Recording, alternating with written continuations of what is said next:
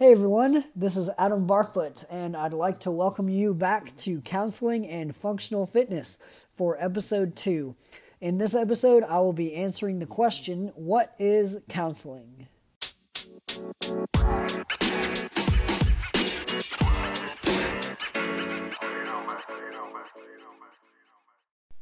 All right, everyone. So I'd like to start today's episode with a disclaimer.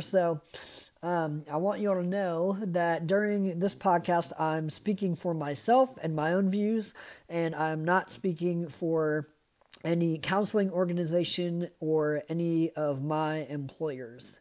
So yes, I wanted to start out with that just to make that clear.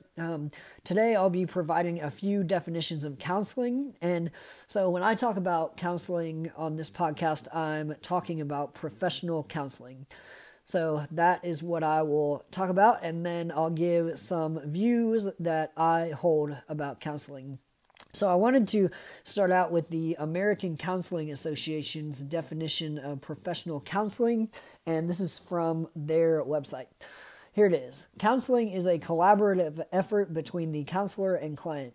Professional counselors help clients identify goals and potential solutions to problems which cause emotional turmoil, seek to improve communication and coping skills, strengthen self-esteem, and promote behavior change and optimal mental health. And then we have the American Counseling Association's definition of individual counseling as opposed to other forms of counseling such as couples counseling and group counseling. So in their definition, individual counseling is a personal opportunity to receive support and experience growth during challenging times in life. Individual counseling can help one deal with many personal topics in life, such as anger, depression, anxiety, substance abuse, marriage and relationship challenges, parenting problems, school difficulties, and career changes, among many other things. And now I'd like to give you all a few things I want to add about my personal thoughts on counseling, so you all have a better understanding of just what I think about counseling. So a few different aspects of counseling that come to mind for me are counselors do not fix people, but we give people the tools to promote their own healing, and we're there to help people process through emotions and also difficult times and challenges that they face in their lives. And so a lot of times, especially in my work with children and teenagers, their parents will say, "Here, fix my kid." And my typical response to that is, well, I don't have a magic wand to fix people. That would be great if I did, but I don't. And also, if there was kind of like a magic wand or a magic pill, we wouldn't get to experience the journey of healing. And the concept of the journey is something that I expect that I'll talk about a lot in this podcast, especially with guests, as I explore with them their own journey, because no one just gets to the mountaintop, but the journey is part of the way. Sometimes we'll look back from a great view from the ground of a mountain, and we'll say, I cannot wait to get to the mountaintop, and the view from there is going to be so great. But we have to take into account that the journey getting there is just as, if not even more important than the peak or the mountaintop itself. And another thing, we as counselors are deeply trusted people in our clients' lives. And so that's a real honor for me, just when I think about my job and as I do my job day to day, reflecting on my cases and my clients and the things I say and the things my clients say.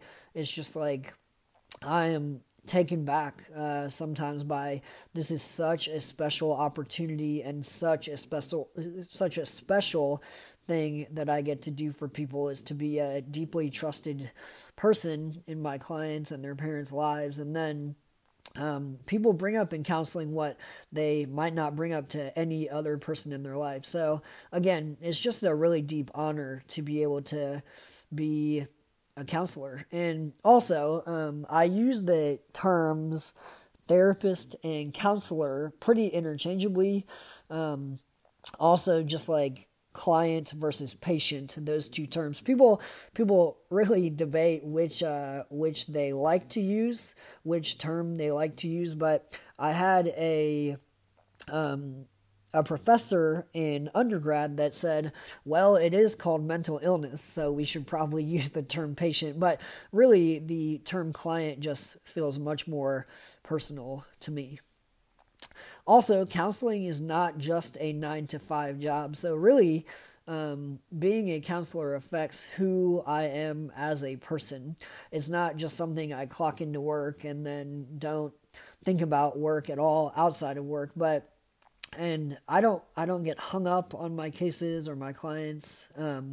But it is really, it affects who I am as a person. It's not just my job, but like I said, it's part of who I am as a person. Another thing is a little quote that I heard in grad school that is care but don't carry. So clients affect their counselors in very deep ways if the counselor is open to letting this happen.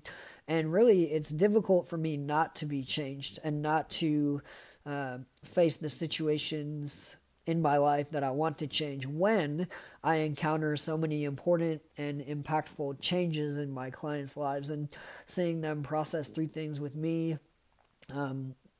It just makes me think a lot about my life. It definitely, I let it make me reflect on my own life a lot. And next, what I wanted to talk about is that as a counselor, I sit with people as they share their pain, struggles, heartache, and heartbreak, whether that's heartbreak from broken expectations or heartbreak from a person in a client's lives who let them down, or who just they were treated really poorly by that person, and heartache with expectations that didn't get lived up to, and also longings that clients have in their lives and in their heads that they really long for things, and then pain and struggles also.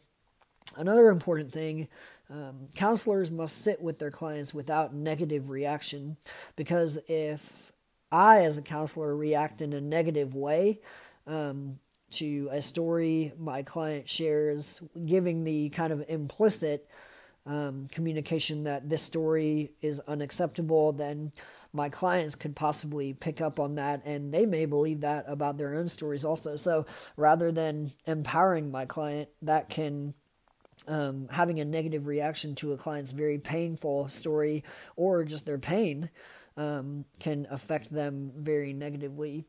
And another thing, counselors must sit with the in-between of hurting and healing. So like I mentioned, counselors don't have a magic wand that we can heal people with. We sit with our clients as they move through their pain and work through their pain, and as they change also.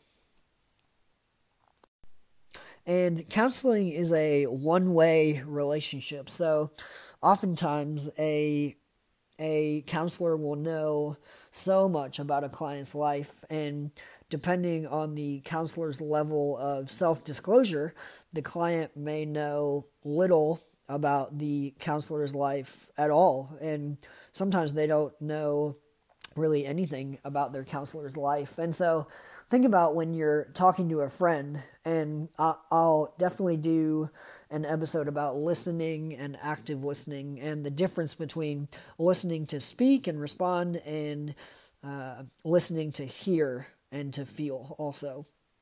So it's a one-way relationship on purpose. So if we think about when we're talking to a friend and they just relate everything back to their own life, and we're trying to talk about ourselves and they just keep trying to talk about themselves, that's not always helpful. And I'd say that's rarely helpful, but it does help people connect, but not always in a therapeutic way. So the one-way relationship being that this therapeutic relationship is focused solely on the client. It's not focused on helping the counselor, and it's not the counselor's time to vent and share their story, but it's time for the client and focusing on the client. And then another thing is strengths-based counseling. So I really approach counseling from a strengths-based perspective rather than a deficit-based perspective. So it's really we can focus on what's going well in the client's life rather than only focusing on the negatives or places where the client is not doing so well. So really focusing on strengths helps us remember those strengths that we do have, and it's really important to keep in mind the positives and kind of looking up rather than always looking down or focusing on what's going wrong. Because if we only focus on what's going wrong, it can be really easy to get discouraged and to really lose sight of the beauty in the world and the strengths that we have in the beauty in our own lives also. And then we have the core conditions of counseling. And so these are really the base and foundation of what we do as counselors with our clients. So core conditions are empathy, unconditional positive regard, and congruence.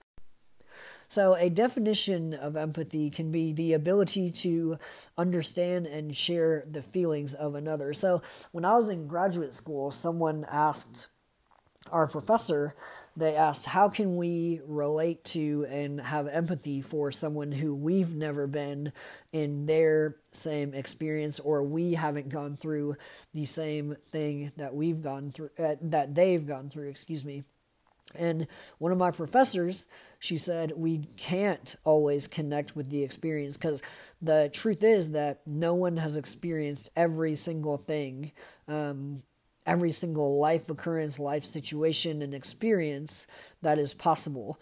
And she said, we can't always connect with the exact experience, the life situation, life occurrence, whatever it may be, but we can connect with the underlying emotion of our client's experience. And that was really impactful, I think, for definitely for me, it was very impactful to hear that, and really helped me understand kind of how I can show empathy for my clients when I've never been in their exact situation. So looking more at empathy, it's really looking out the client's window. Some people refer to it like that. So we have to learn enough about the client and speak with them enough and know enough about them to say, all right, if I was looking out their window, if I was looking from their perspective, what would I see? What would I feel? What would I pay attention to?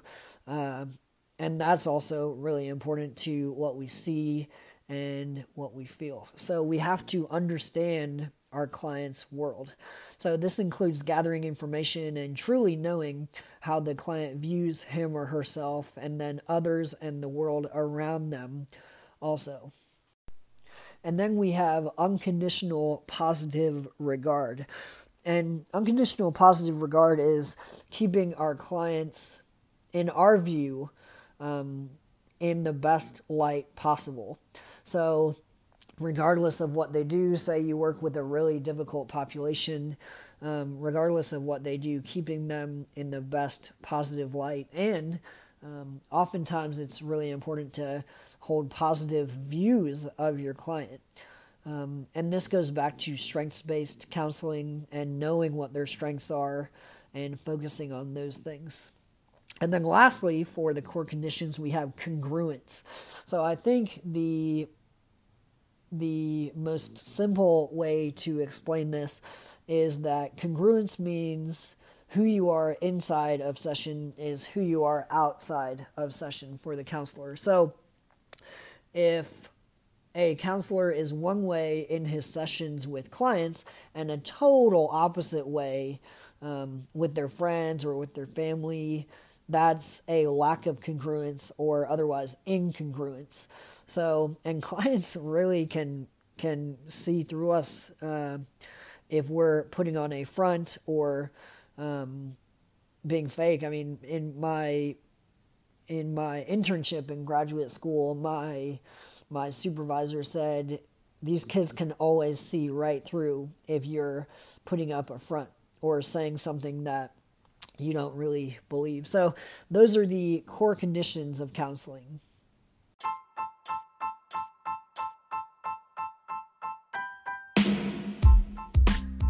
Hey everyone, hope you enjoyed the episode. You can follow along with Counseling and Functional Fitness on Facebook and Instagram. You can contact me by emailing counselingandfunctionalfitness@gmail.com or by messaging Counseling and Functional Fitness on Facebook and Instagram. See you next time.